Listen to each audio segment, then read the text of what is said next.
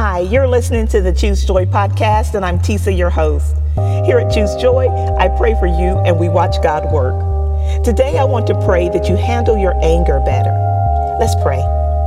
Today, I pray that you are able to recognize your triggers and control your responses. We have all found ourselves angry at something or someone at some point. I believe that anger can be a healthy emotion, but only if you can learn and grow from it.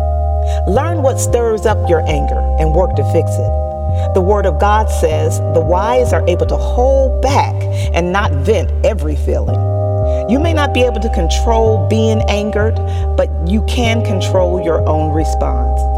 I pray that you soften your responses. Don't harm, don't hurt, and don't demean, because you will surely receive back what you give out. You will have the authority over your thoughts today, your actions, your words, because God is with you. I pray that you master the wise art of keeping your thoughts to yourself and keeping it moving. From this day forward, you will not give your power to anyone else. You will be able to be in control at all time with God's help.